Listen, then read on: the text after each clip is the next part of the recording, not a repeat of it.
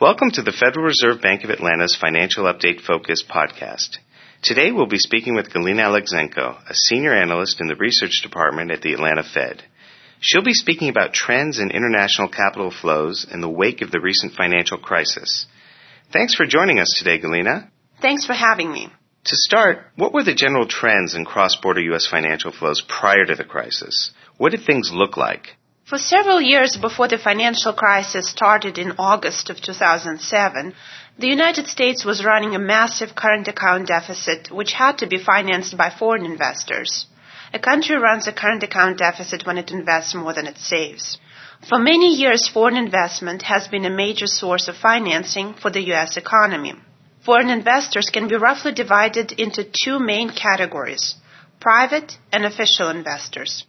Private investors include foreign banks, corporations, investment funds, and individuals who are non-U.S. residents. Foreign official investors are mainly foreign central banks, but also include sovereign wealth funds. The private sector, which was the dominant foreign investor in U.S. assets going into the crisis, had been acquiring riskier assets, as opposed to U.S. government debt, especially corporate bonds and corporate mortgage-backed securities. Meanwhile, about a half of foreign central banks' purchases of U.S. securities were accounted for by agency debt, which are bonds issued by Fannie Mae and Freddie Mac. Most of the rest were U.S. treasuries.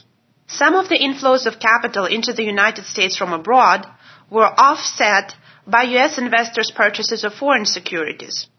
These purchases represent an outflow of capital from the United States. U.S. investors had bought increasing amounts of foreign stocks and bonds from 2004 through the first half of 2007. That was in response to declines in the dollar, continued global growth, and desire for diversification. After the crisis reached its peak in the fall of 2008, what were the major developments with respect to financial flows? Well, in a nutshell, there was a sharp increase in risk aversion in the midst of the crisis that led to outsized flight to safety flows. Foreign investors were selling all U.S. assets except for treasuries, and U.S. investors were selling all types of foreign assets. Prior to the crisis, most of the foreign financing of U.S. government debt came from central banks, while foreign private investors held relatively little in U.S. treasuries.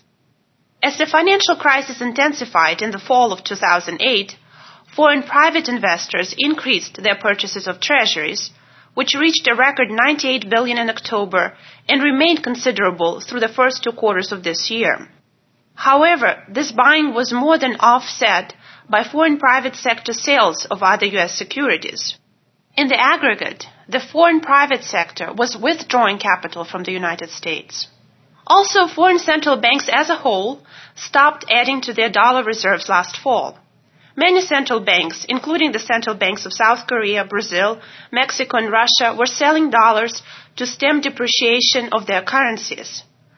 Despite the selling, central banks' purchases of U.S. government debt increased significantly, funded by the proceeds from their continued selling of agency debt. With the onset of the financial turmoil, a much larger fraction of both central banks and foreign private acquisitions of treasuries has been in short-term treasury bills. On a rolling 3-month basis, foreign investors bought more than $300 billion in treasury bills at the peak of the crisis.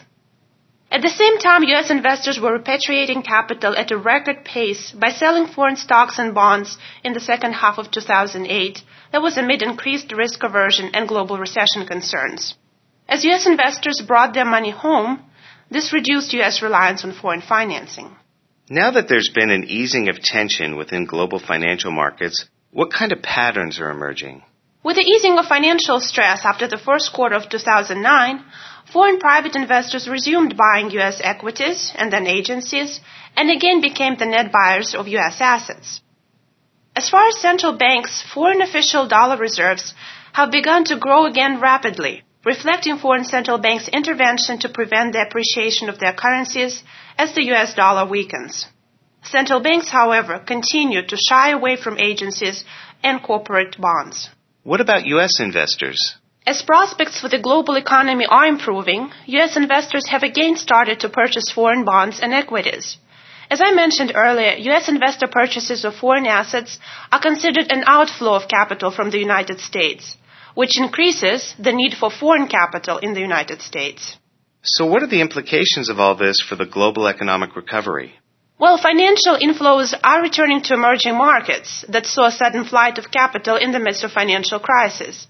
The renewed willingness of both U.S. and foreign investors to redeploy capital to private assets in emerging markets is a welcome development that should facilitate the global economic recovery.